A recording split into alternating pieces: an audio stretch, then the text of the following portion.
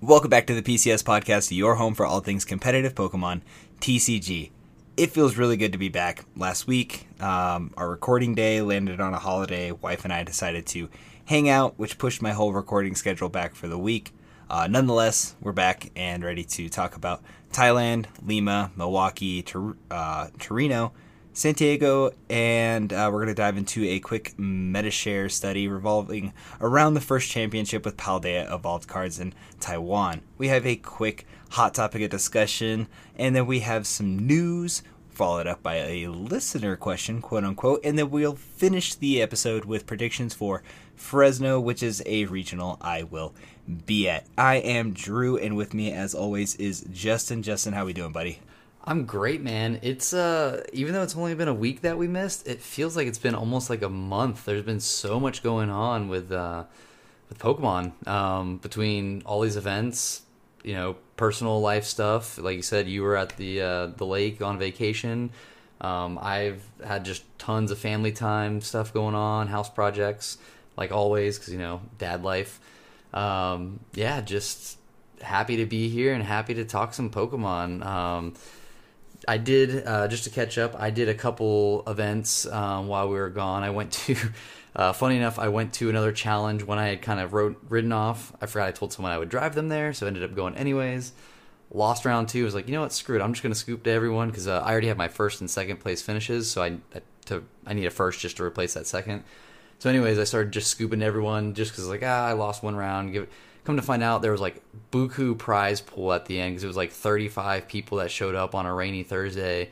After scooping 4 times, I'm like, oh, cool. So I could have literally just won some extra packs, and that was a little mistake on my hat. But hey, we learn. And then got some Paldea Evolved packs and didn't pull anything. So fun stuff. How about you, Drew? How you doing? I'm good. The holiday week was great. We had to reschedule the webcam locals just because the week before we had some Patreon that were sick, some that couldn't make it because of work restrictions. So we moved it to last week, and I won. I played Gudra. Everybody bowed down to the Goo God. You destroyed my hand of 6 energies in one starter. Yeah. Oh man, I wasn't supposed to win that matchup, but I'm really glad that I chewed through it, and best of 1 definitely favored me there. Other than that, it's just been trying to wrap my head around what the Fresno meta is going to look like. Going there this weekend, very, very excited. My work schedule's a little all over the place. We just recently hired a new guy. I've been having to train him, which means I have to work the same shift as him most of the time so that he doesn't, get in trouble for obviously not knowing how to do his job, and I don't get in trouble for just kind of setting someone loose in my department. So that's been fun. It's kind of like babysitting almost. But yeah, dude, I got a little bit of Paldea Evolved yesterday. I opened up a booster box on stream in the Discord, and that was pretty cool. We had some sick hits. We did not get the full art Iono out of the box, but I did grab 2 of those as singles from my guy.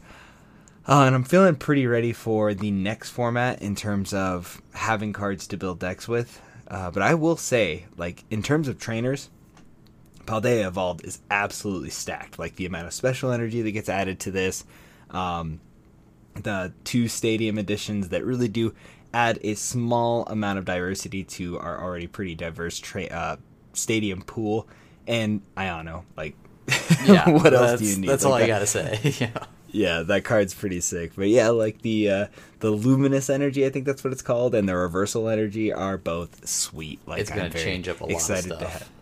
Oh yeah, and I've got multiple playsets of each. The booster box is just full of them though. You get so much. But aside from Paldea Evolved, I want to continue talking about Pokemon. So we'll dive into the Thailand results. This was a championship. We've kind of talked about these before. Winning these gets you a paid trip to Worlds. It starts out as a best of 1. It turns into a best of 3. But what took it home out of 577 Masters was Arcdura Umbreon. And you're a fan of this deck, man. Tell me about this list and what you like and what you don't. Like you said, I'm a huge fan of this list lately. It's something different, and like it's really cool, and it has a lot of answers to a lot of the things in the meta right now. And it seems like this deck, like after that one regional where we kind of saw it make an appearance in top 8, it's just been everywhere now. And so it was only a matter of time until it took down a regional, or I guess championship in this case.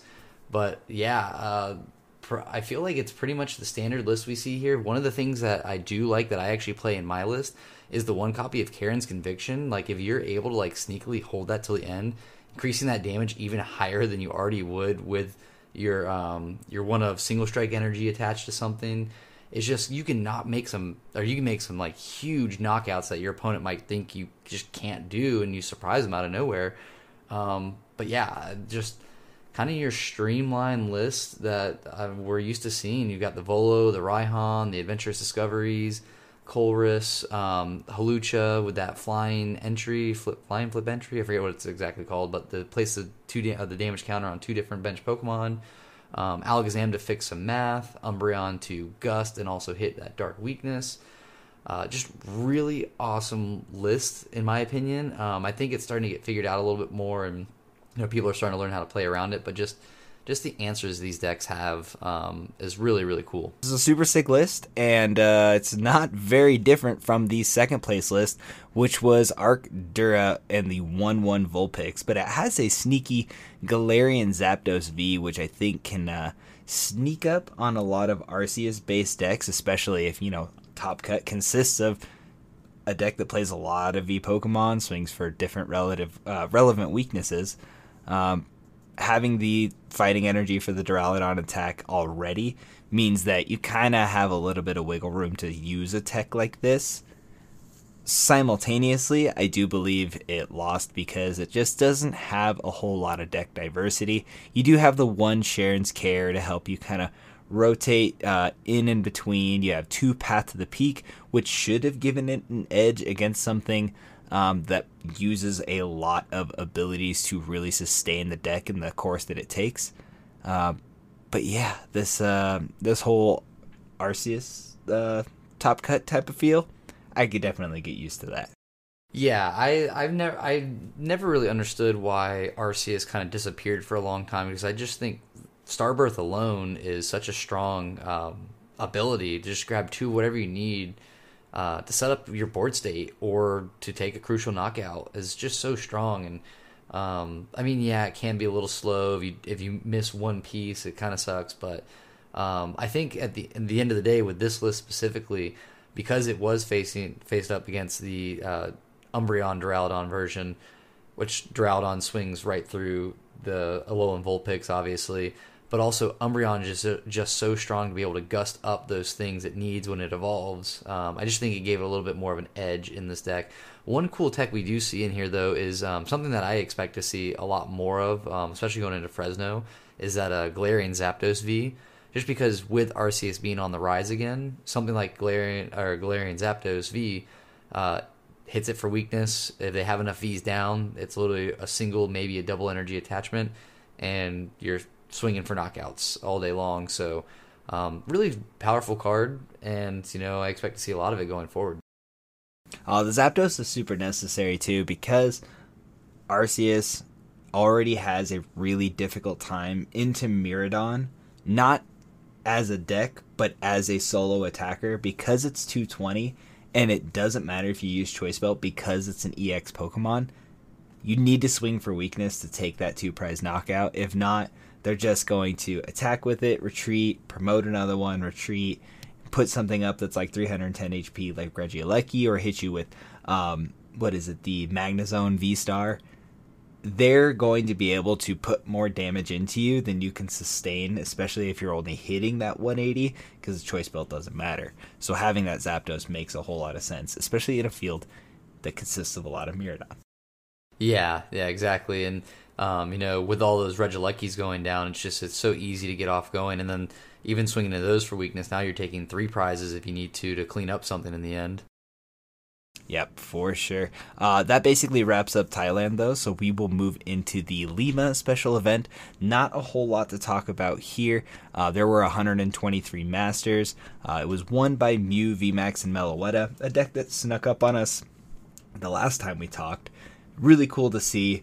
It's kind of hung around in the conversation and discussion, like the Meloetta and Deoxys combo stay pretty good, but not seeing that sneaky surprise factor success that they did previously, other than, of course, this first place win in a 123 person event. Yeah, I will say, I think I'm more surprised that it won the following weekend than it did the previous weekend, just for the pure sake of, now that it became known, I expected everyone and their mothers to be packing a Drapion or some answer to this deck, and the fact that it still was able to pull through all of that and win again, I think that's really shocking to me, because we all know that a really well-timed Drapion can just swing whatever matchup against Mew VMAX in your favor. So the fact that I feel like it wasn't respected again is what made it win again. People probably were just like, oh, everyone will be teching for it, so I don't need to tech for it, and they all had that same mentality, so no one packed their Drapions yet again.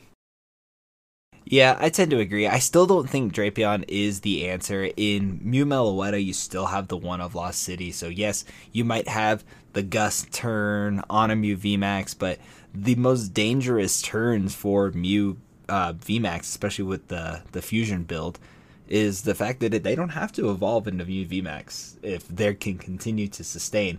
And if you're gusting around it and leaving that Fusion Strike energy in play, I mean, what are you going to do? You need to have something that takes out, Meloetta, and it's only 90 damage. So yes, a Cramorant can do the job for you, but you need to get the Fusion Strike energy off the field, and you need to not leave something in the active that, 3 or 4 power tablets or 2 power tablets and a choice belt can just eliminate you from the game entirely.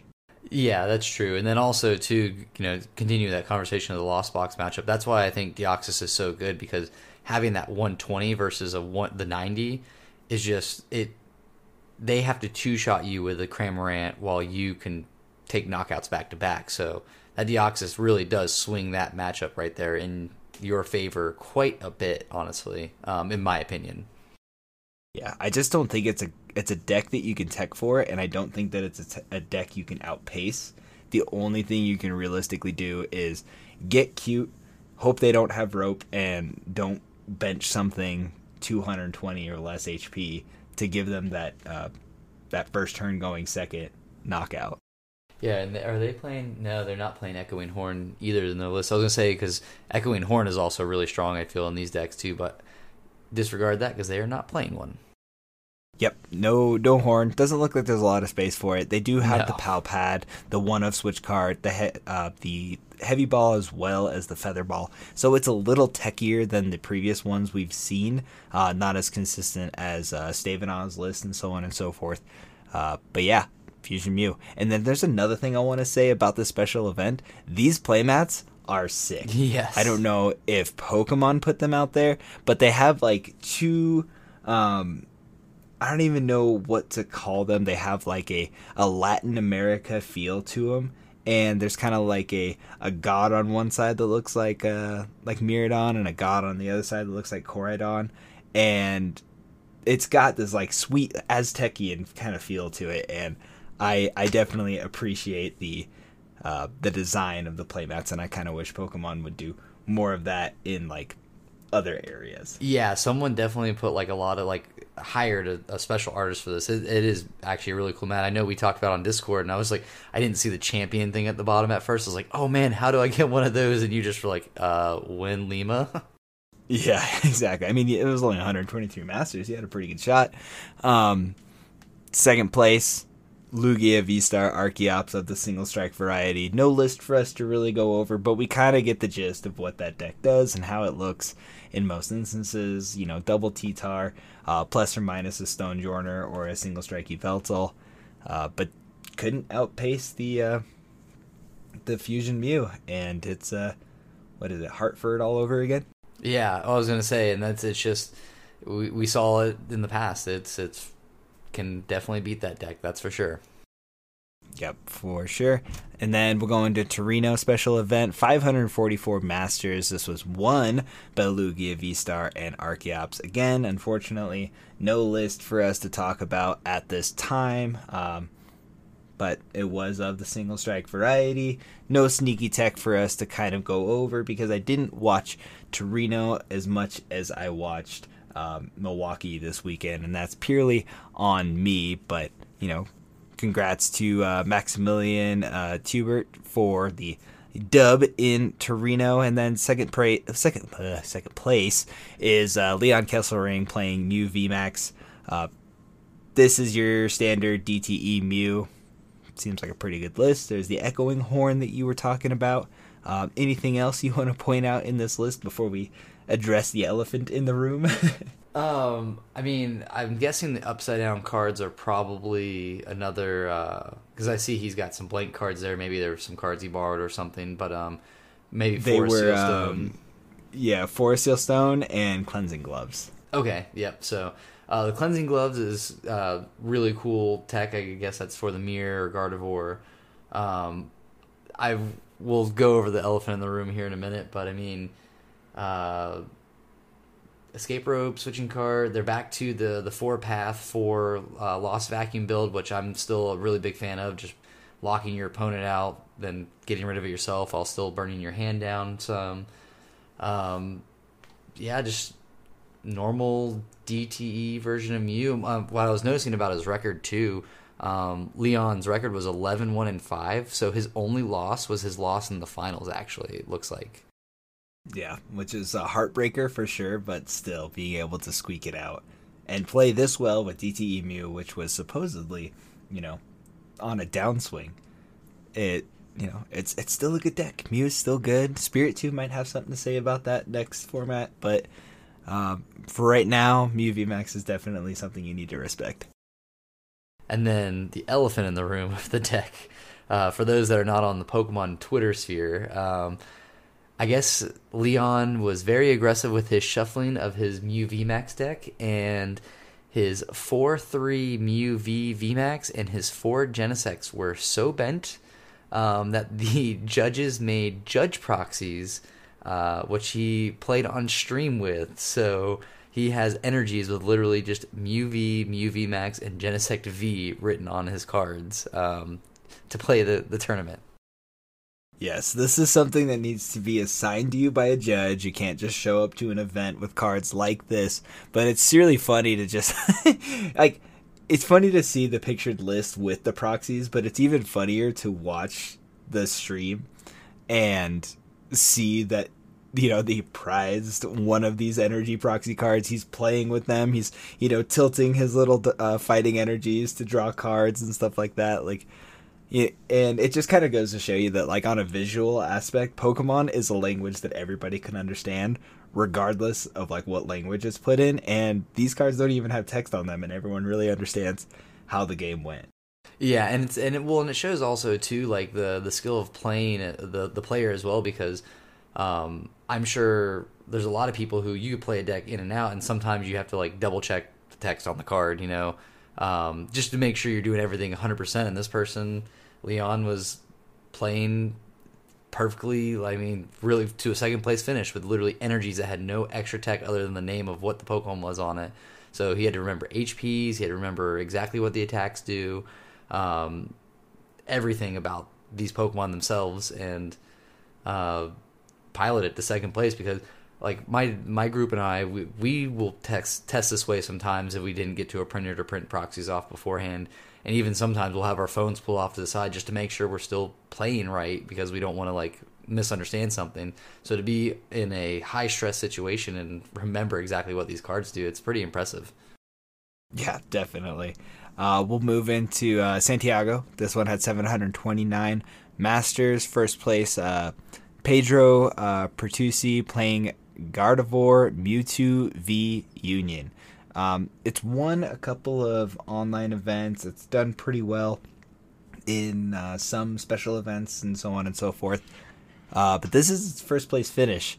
And the one card I want to talk about, other than the Mewtwo V Union, of course, is the one of Drapion. And I feel like this was either an appropriate meta call for the field, or it's that piece that nobody was putting into Mewtwo V Union to really give it its true potential against a solid deck like Mew. Yeah, and you know that I know everyone considers the Mewtwo V Union the bad version of Gardevoir.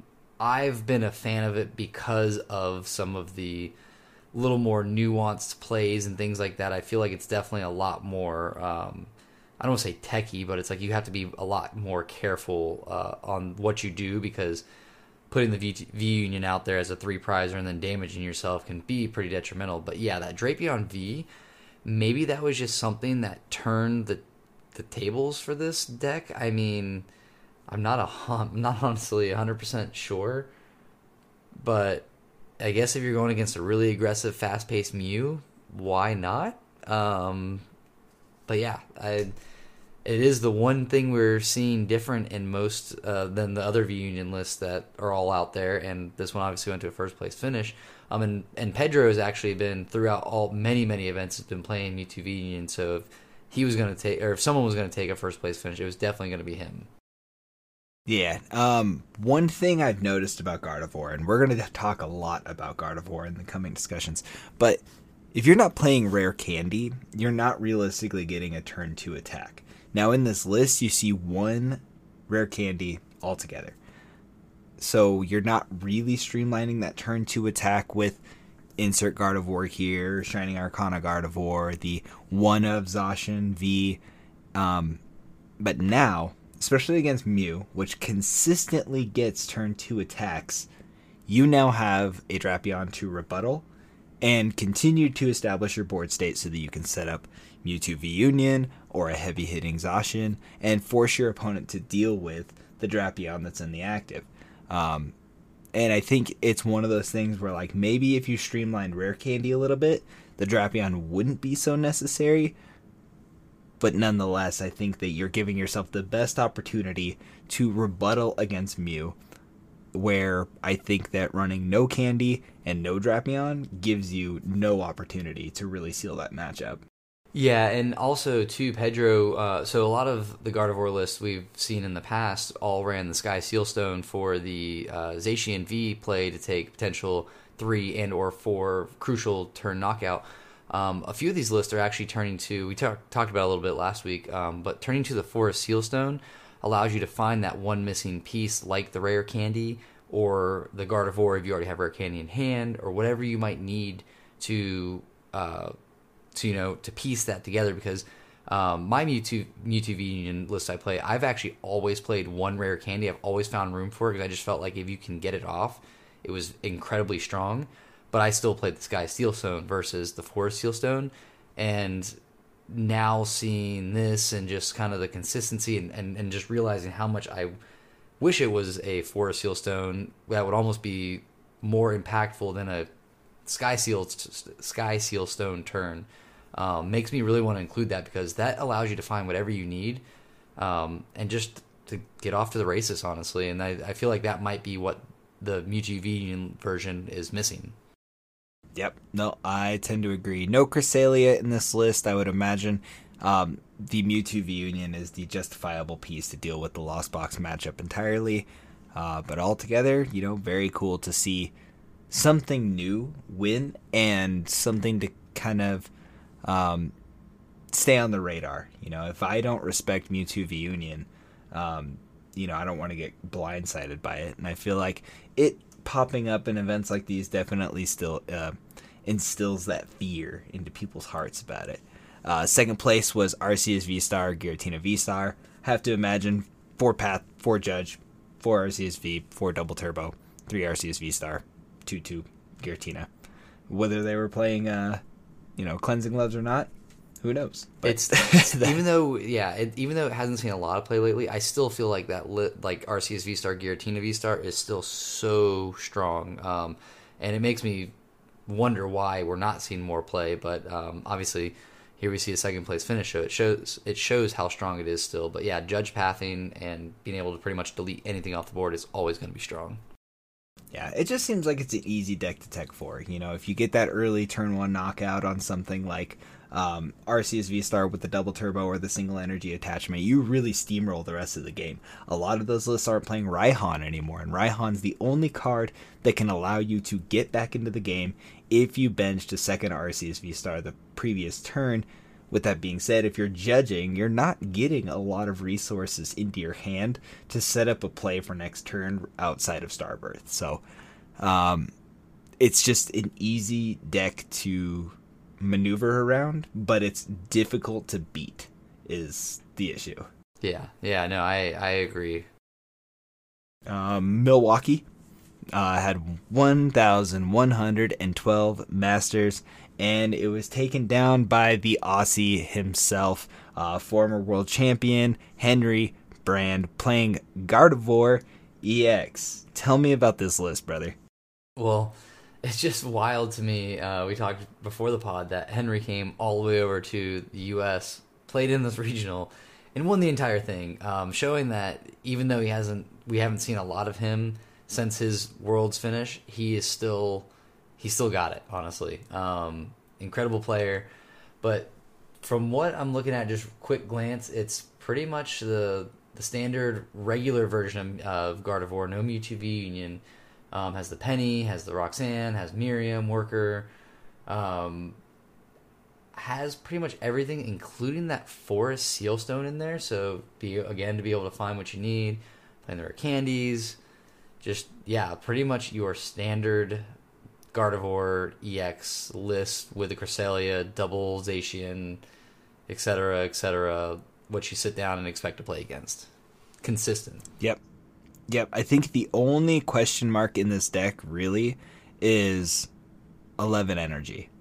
You know, we've seen, people teeter between that 12 and 13 mark just to really make sure you have accessible energy to hit incredibly hard with Shining Arcana, Gardevoir, and Zacian.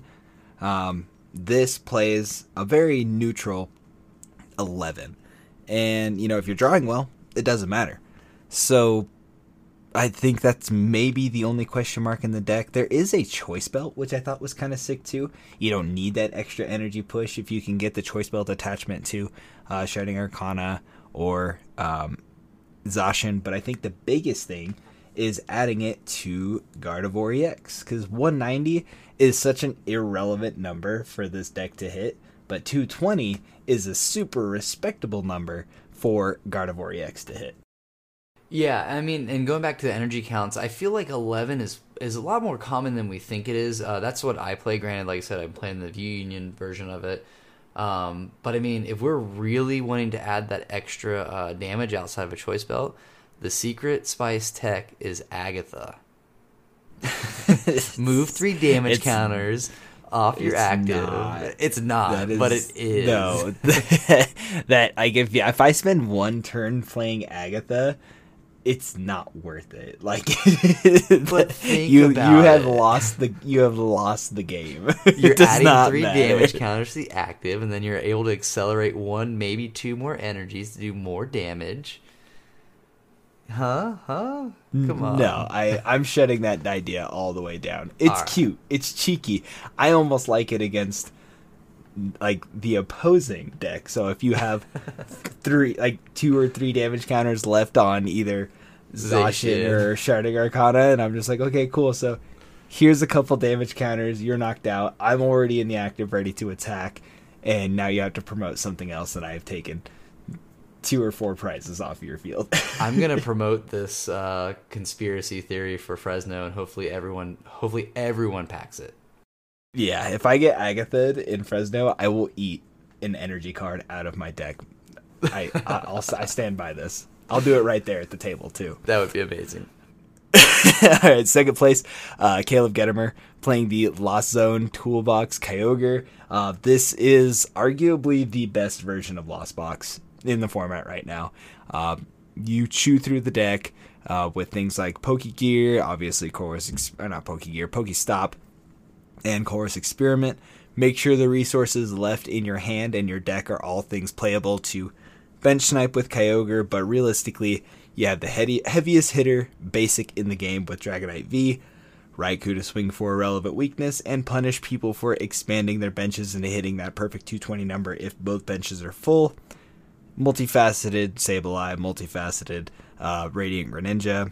I mean, it's the same list we've talked about over and over and over, but it doesn't seem like it gets worse. Yeah, I will say this version is awesome. I feel like for me it would be a little too big brain because you're really having to, focus so early on for that final Kyogre play. But I mean that final Kyogre play is incredibly strong when you have it off or get it off. But the fact that the 4 count of energy recycler is there again just makes that combo so much easier because you're not worried about potentially having to burn those off on a Colress experiment or something like that at the wrong timing or things like that. So really just incredibly powerful list. I just couldn't imagine having to play what did Caleb play 18 games with this, 18 best of 3s. My brain would be fried because it is a very strong deck, but very, very combo heavy deck. Obviously missing that Drapion, but I think with that inclusion of the Kyogre, being able to pull that off is just your ultimate win condition against something like Mew VMAX. Yeah, you lost zone the Dragonite and the Raikou, and you just kind of don't look back for the rest of the Mew matchup, honestly.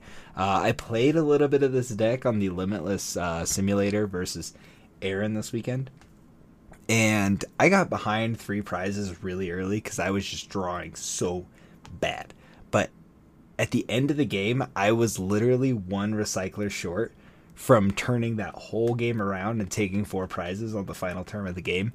And it's insane how good this deck is and how much comeback potential that this deck has.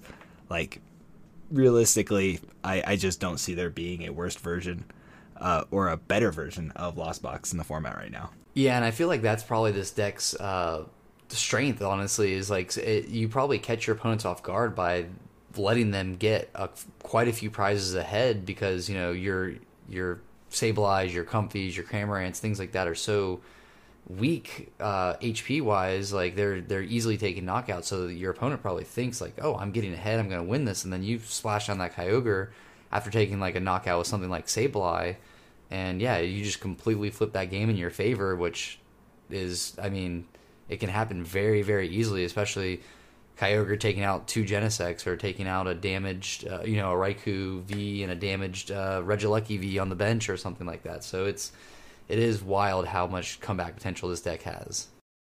Yeah, no, I tend to agree. So really cool final, really cool event. Obviously watched more of Milwaukee than I did anything else. But yeah, very, very exciting. But there's one deck left to talk about. And shout out to the Lost Zone podcast. You guys absolutely cooked this event, and it was insane to see. This 4 Klefki Arc Aerodactyl deck, just, it swept me off my feet, man. I'm absolutely in love with this archetype. You've got answers for everything in the form of 4 Klefki, 4 Judge, 4 Path, and Aerodactyl's V-Star Ancient Star ability, being able to shut off all V Pokemon abilities. You have answers for the top 3 decks, and you really just they don't have anything to say about it other than, sorry. Like watching this on stream when he played against Grant Manley, and both games were over in less than 10 minutes because the Lost Zone Kyogre deck can't use their escape ropes because they're just going to get sent up into a key. Can't do really anything unless you draw into Colress. So the deck is insane. What do you have to say about this? Yeah, pretty much the same thing you have to say. It really does have answers for everything, and then just on top of that, it's also a heavy Judge Path deck. So the strengths of the Arctina deck of being a Judge Path deck hitting big numbers, it takes that, but also adds it in with even more lockout potential with those Klefkis, with that Aerodactyl V-Star. So we talked about before the pod, like even if you have that Ancient Star ability going, and you put a Path down, well, you've already shut off their stuff, so even if they somehow lost Vacuum and Path away, well, guess what? The Ancient Star ability or Ancient Star attack now ability is still there. So, I mean, it's super straightforward, truthfully. I mean, the counts of everything are very high, very consistent, and it's just a really awesome list. And like you said, with Arceus making a big comeback, Aerodactyl V-Star being a fighting type is hitting for weakness, which is awesome.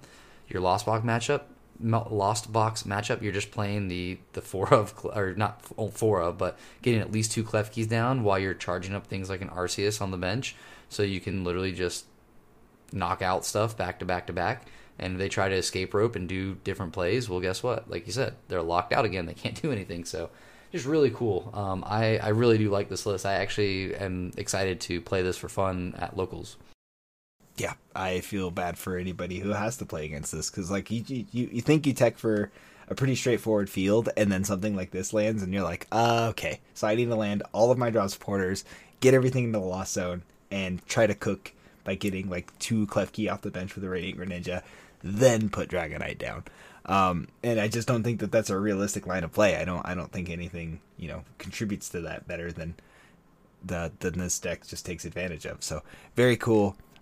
Christian Fontenot placing 17 with this, definitely should have placed higher, but I understand it was untested coming into this event, and I imagine we see 4 Klefki very heavily next event. Yeah, no, I agree. That, or just more answers to Arceus. Yeah, for sure. So we're going to dive into the Metashare study. We did have an event in what is considered the Paldea Evolved format. Taiwan's championship had 2,600 players, and this is what top 8 looked like. First place was Gardevoir EX. Second place was Gardevoir Mewtwo V Union. Third place was Gardevoir EX. Fourth place was Origin Form Palkia V-Star with Chen Pao. Fifth place, same deck, Origin Form Palkia Chen Pao. Sixth place, Lost Zone Toolbox of the Radiant Greninja variety. Seventh place, Gardevoir EX. And then eighth place, Lost Zone Toolbox of the Radiant Greninja variety. Are these the new top 3 decks? We've got no Ting-Lu, no Skeledirge, no Meowscarada, no Arctina, no Arctura, no Lugia. What's up? Why is it not as diverse as we thought it would be? Well, was this a best of 1 event? So Taiwan was a best of 1 that turned into a best of 3, and they could switch decks for it. Interesting. So it would be kind of interesting to see what these players' day 1 decks were for the best of 1 compared to what their finishing decks were for the best of 3. Because that is very interesting, actually. The fact that they could switch decks too. Like, I don't think we've seen that in a very, very long time. Well, can't you do it at Worlds?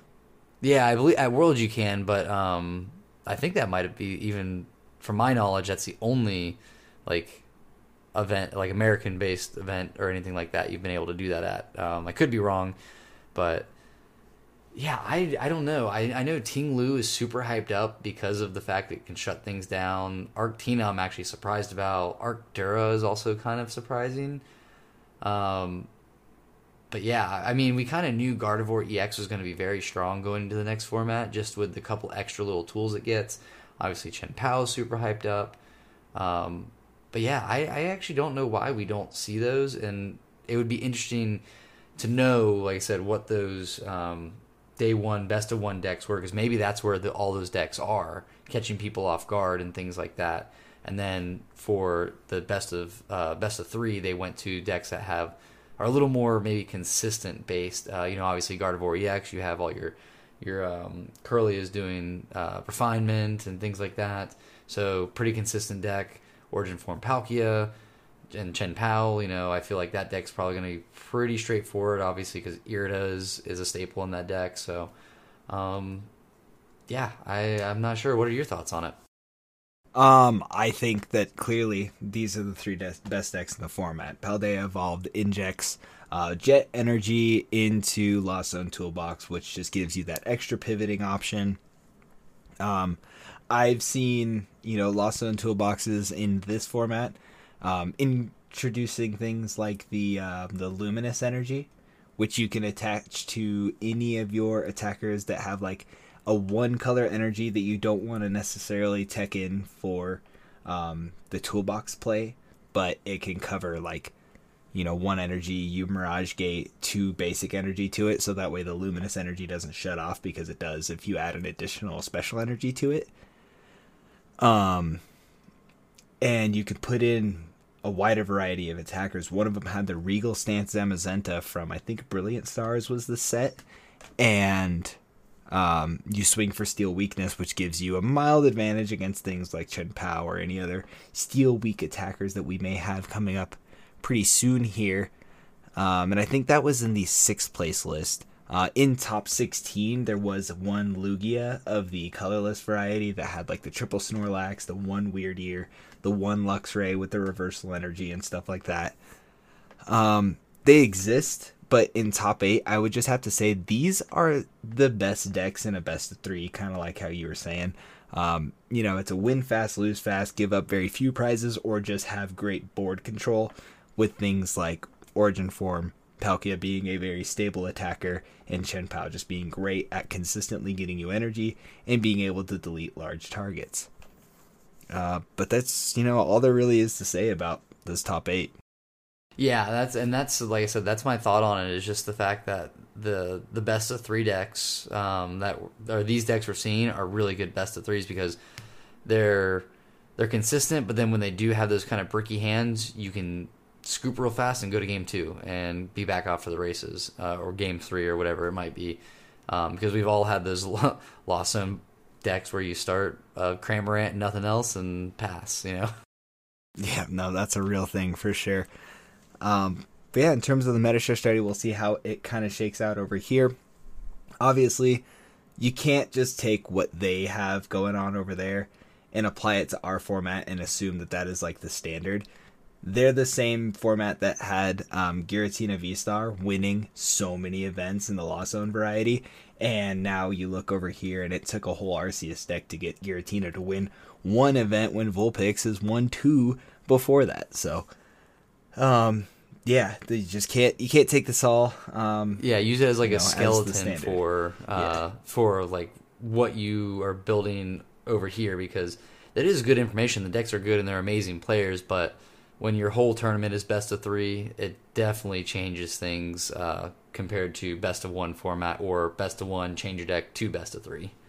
Yeah, so don't you worry out there, Arctura players. You'll still have your time in the limelight. It's just you're going to probably need to overcome some Iono path shenanigans. Yeah, that's going to be rough. We'll go into the hot topic of this week. A player placed top 16 in Santiago, went to receive their prizing, and they were handed 18 loose packs, asked why the prizing was so small, and they were told that they changed the rules. At 729 players, they definitely made the kicker, so why the heck did they change the rules, Justin? Do you have any insight on this? I don't have any insight, but the fact why not? Yeah, I don't. I'm not gonna lie, I saw it and it just made me shake my head and said, this is pretty pathetic. Because, I mean, think about that. 18 packs barely covers the entry cost for like the event itself, let alone you spend 2 days there, your travel, your stay, for a top 16 finish. And I know Pokemon's supposed to Pokemon is the one who actually puts the prize support in for these events. It's not the event organizer themselves. So it almost makes you wonder, is there something shady going on? Is the event organizer keeping things for themselves? Did things maybe not show up in time and they just don't care to, get everyone's info and mail them their packs afterwards? I did see on this post, whenever I came across it the other day, that there were other top 16 people who were saying they literally got nothing. So it wasn't even like all of top 16 got things. It was just some of them, which is even crazier. But yeah, the fact that 729 players, there was 1,000% plenty of prizing that should have been there. But where did it go? We'll probably never know, unfortunately. But yeah, it's really sad. It's like, I know for me, if I were traveling to like NAIC, like going to NAIC and say I've randomly placed really well and they go, hey, we know you got top 16. It's supposed to be this much cash and like a box or whatever. I don't even know what the payout for NAIC is. They go, but here's 18 packs. I'd almost be like, I don't even want these at this point. I feel like kind of a slap in the face. I mean, I would obviously take them, but that's for all the work you did to get there at that level of play, and they go, oh, sorry, here you go, here's your consolation prize. That's kind of sad. Yeah, I'm not particularly keen about how this was handled. I can't expect a tournament organizing group, especially of the international variety, because this was not a stateside event, to come out and flat out say, like, you know, we changed the rules, like a tweet before the event or something like that. But yeah, it's super weird. I really hope that, you know, this player gets kind of a, you know, something extra from TPCI to help lessen the blow. But this should also put a lot of tournament organizers on watch, like, hey, you know, we understand what the prizing should be for these events. And, you know, a top 16, I'm pretty sure that results in, what is it, a whole booster at 500 players? I'm not 100% sure. It might be someone else also too on the post. It just clicked. I just remembered seeing this as well too. Is the fact that it was advertised. You know, they weren't sure obviously the legality of it being in Santiago versus stateside, but it was advertised for this event and tournament, as in this is the prizing, obviously through TPCI's website and things like that.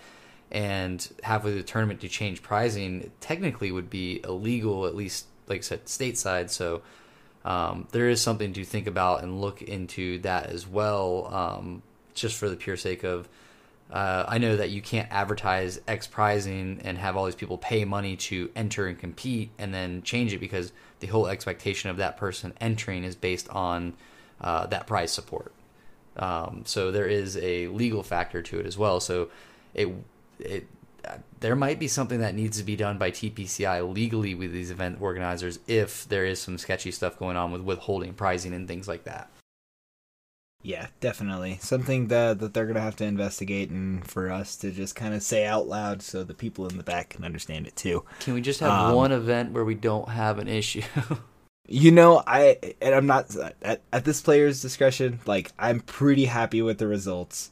This is all this it was. Weekend. Yeah. Like, if that's the worst thing that happened, I'm so sorry you only got 18 packs, but this is better than the cheating, the creepiness, the other stuff, the somber things that we had to talk about 2 weeks ago. Yeah.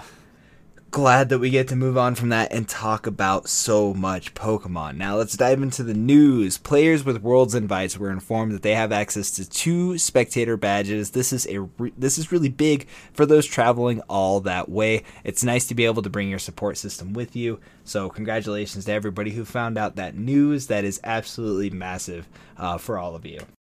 Yeah, that's huge, because a lot of people going across the world to go to this event, you know, probably thought they had to go alone because they didn't, you know, want to buy spectator badges, or maybe they were traveling on a budget. So that is really awesome. Yes, and I'm sure that the spectator badges also apply to your allowed translator, if you will, because this is a Worlds event and everybody is coming from different backgrounds. But I have seen an overwhelming slew of players who are offering up their spectator badges and kind of getting Pokemon involved in trying to get them transferable for other people. For those who are traveling alone and don't necessarily need that because all their friends are competing and playing in this event, and other people who might need, like, their translator plus significant other and a parent or whatever, you know, their support system. And I like seeing all these people kind of offer that up and try to make it happen for these people is awesome. This is the community that I love, for sure. And seeing that just fills my heart with joy. That is pretty cool. And now we get to go into something sad. Today, PTCGO went offline. This is really sad for me because PTCGO is how I started playing. Like, I collected cards when I was younger, but during the Panini, I turned to PTCGO. I downloaded a bunch of codes on my phone to build decks with and stuff, and I would not be playing Pokemon right now if it wasn't for PTCGO. Justin, you have any nice words to say about PTCGO? So it's kind of hard for me. For people that know, I try to play online. I really do. And I can never get into it. Like, I've scanned so many codes into Live and PTCGO, and I'll probably build 2 decks every 3 months. Because, I don't know, for me, Pokemon is the social aspect, the actual shuffling, the reading your opponent and things like that. So I've never been a huge online player. Like I said, I've tried to get into it more and more. I've got Live. I've finally downloaded it on my tablet and things like that. And I'm trying to do it more so I can become a better player. So I'm playing even more than I can get to right now. But it is kind of sad. Whenever I did play PTCGO, it was a very cool client. I will say, though, outside of like the glitches people are having, the fact that you can just craft whatever you need 1,000 times better than having to sit here on the trade market. That was half the reason why I would give up building decks halfway through, because I didn't want to sit here and try to find a million pieces and make sure I have the trade pieces and yada, yada, yada. The fact that I can just go in with all my coins and go, hey, I need to build this. I need this card, this card, this card. Done. It's so much nicer. So, RIP PTCGO, but I'm open to Live as long as it starts getting less buggy. Yeah, so I like Live for the deck crafting ability solely. The ranked ladder is kind of neat too. So it gives you something realistic to try to achieve versus just like a single full art card that's not tradable at the end of it all. But yeah, like PTCGO just has a really warm and special place in my heart for those who like, you know, have been watching me and like listening to me play for a couple years. They know that like I was a solely PTCGO player for so long. But yeah, good chapter in my life, ready for Live to hopefully step it way up like 1,000% so that I can enjoy that as much as I enjoyed PTCGO. At least the I looked. Oh, sorry. I was gonna say, at least the tabletop stuff's been popping off. Like, I've had so much fun in our Discord group and stuff like that, where we've just been randomly playing tabletop games and stuff like that. I don't know. I just feel like that's super fun because we get to communicate and talk and stuff too. But then obviously got like webcam wars and stuff. So tabletop's been popping off, which has been awesome to see. No, I 100% agree. I have enjoyed tabletop in our Discord and in other people's Discords so much. So, you know, if you want to play webcam tabletop as well, hit us up, join the Discord, and we'll play. Because I find myself on almost 3 nights a week playing, and it's a really good time. Yeah, there's always someone on, it seems like. Yeah, super cool. All right, so let's move on to the listener question. And this week's listener question is from me to Justin, and I'm so sorry if this is a little different than the questions we've had before. Justin, if you were starving on an island but surrounded by Pokemon, which one would you consider eating if it's either that or starvation? Oh, God. I mean, I feel like this would be kind of a little somewhat obvious. Obviously, like, there's, like, oh my God, Cherubi, who is like berries and stuff like that. Yeah. So that would be kind of one. And honestly, like as cute as like the smile on it is, I kind of want to punch it sometimes in the face. So I feel like I would be okay with eating that. We've talked about it before. I'm a super healthy eater anyway, so eating like a bunch of berries and stuff doesn't sound horrible. That though, or if I wanted like, oh God, like a Squirtle because it's like turtle soup or something like that. I don't know. There's so many options. So you're gonna stave yourself up from starvation with a cherry that maybe weighs like 15 pounds. Oh, do I only get one? I mean, how many do you want? I'm just assuming like. I'll say if there's a whole tree of them growing, like I'll. Totally... Yeah. Okay.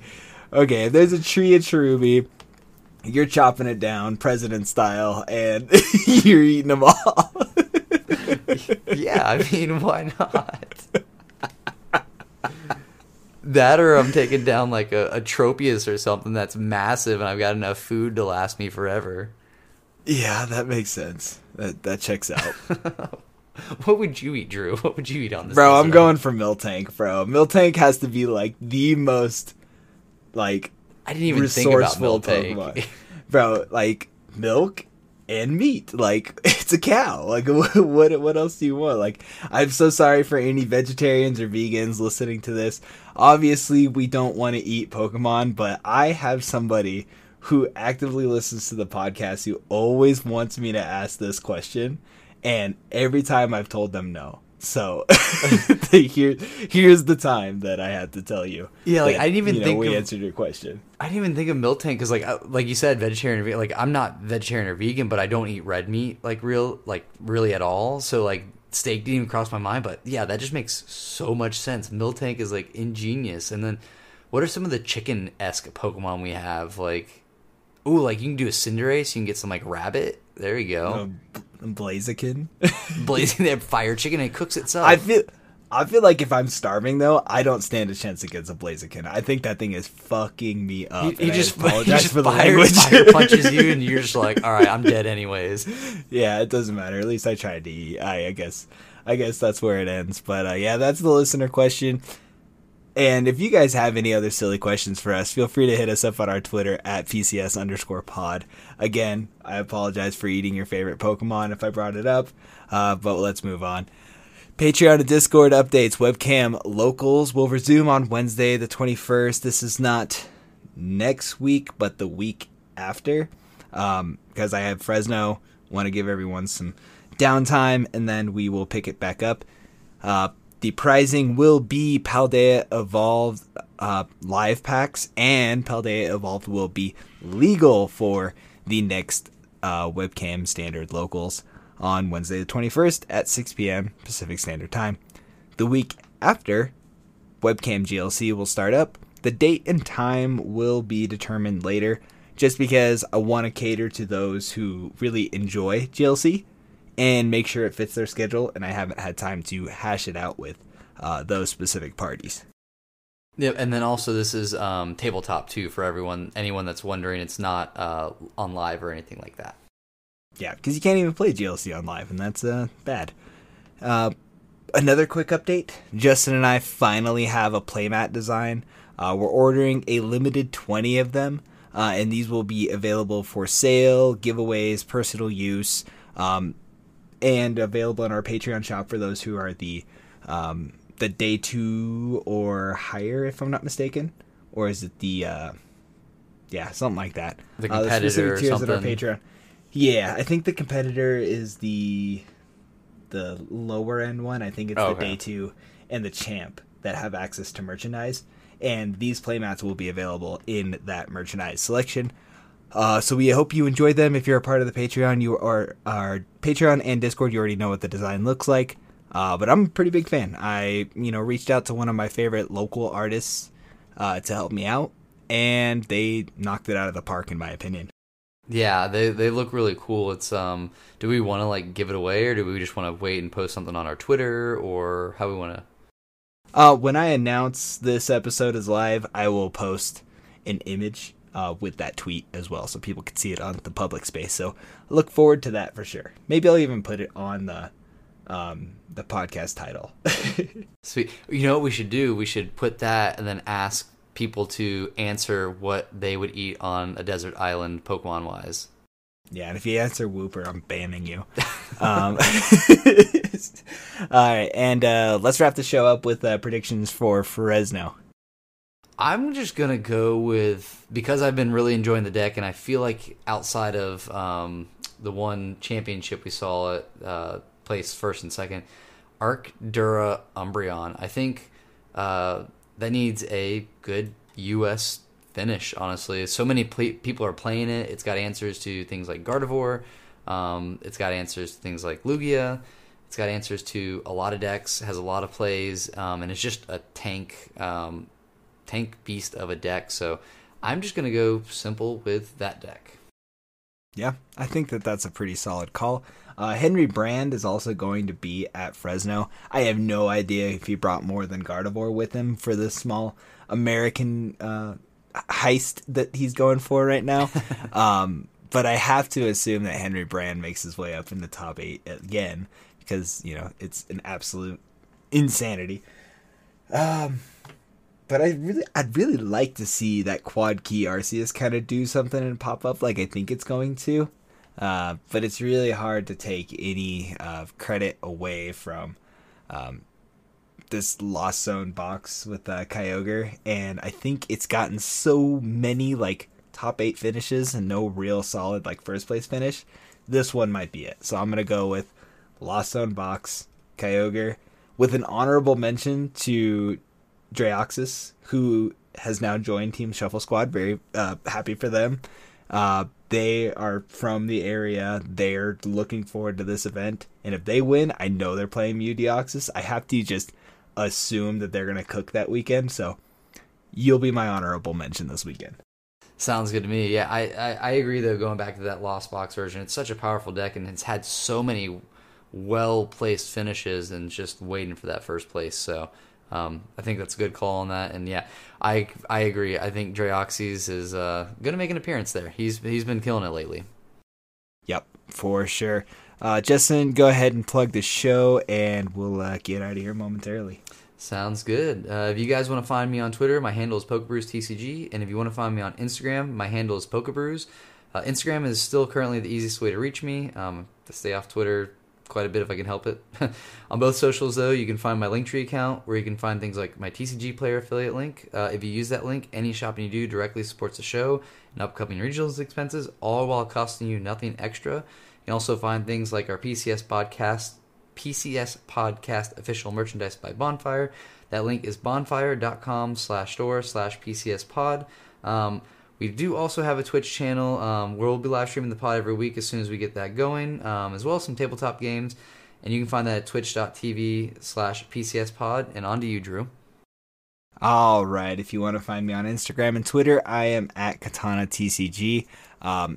If you want to join any of our PCS local GLC standard event or find a way to get one of those playmats, make sure you're joining our Patreon at patreon.com/PCS podcast. We have plenty of other benefits, but the primary two gets you entries into the monthly giveaway. And last month we gave away a whole twin flip and tray from Ultimate Guard, which was super cool.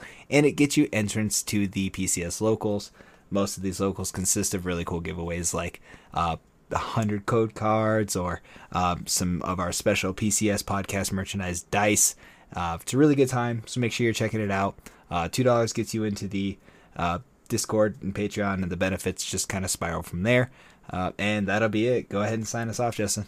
Yeah, we'll see you guys after Fresno. See ya. Oh, and happy Pride Month, y'all.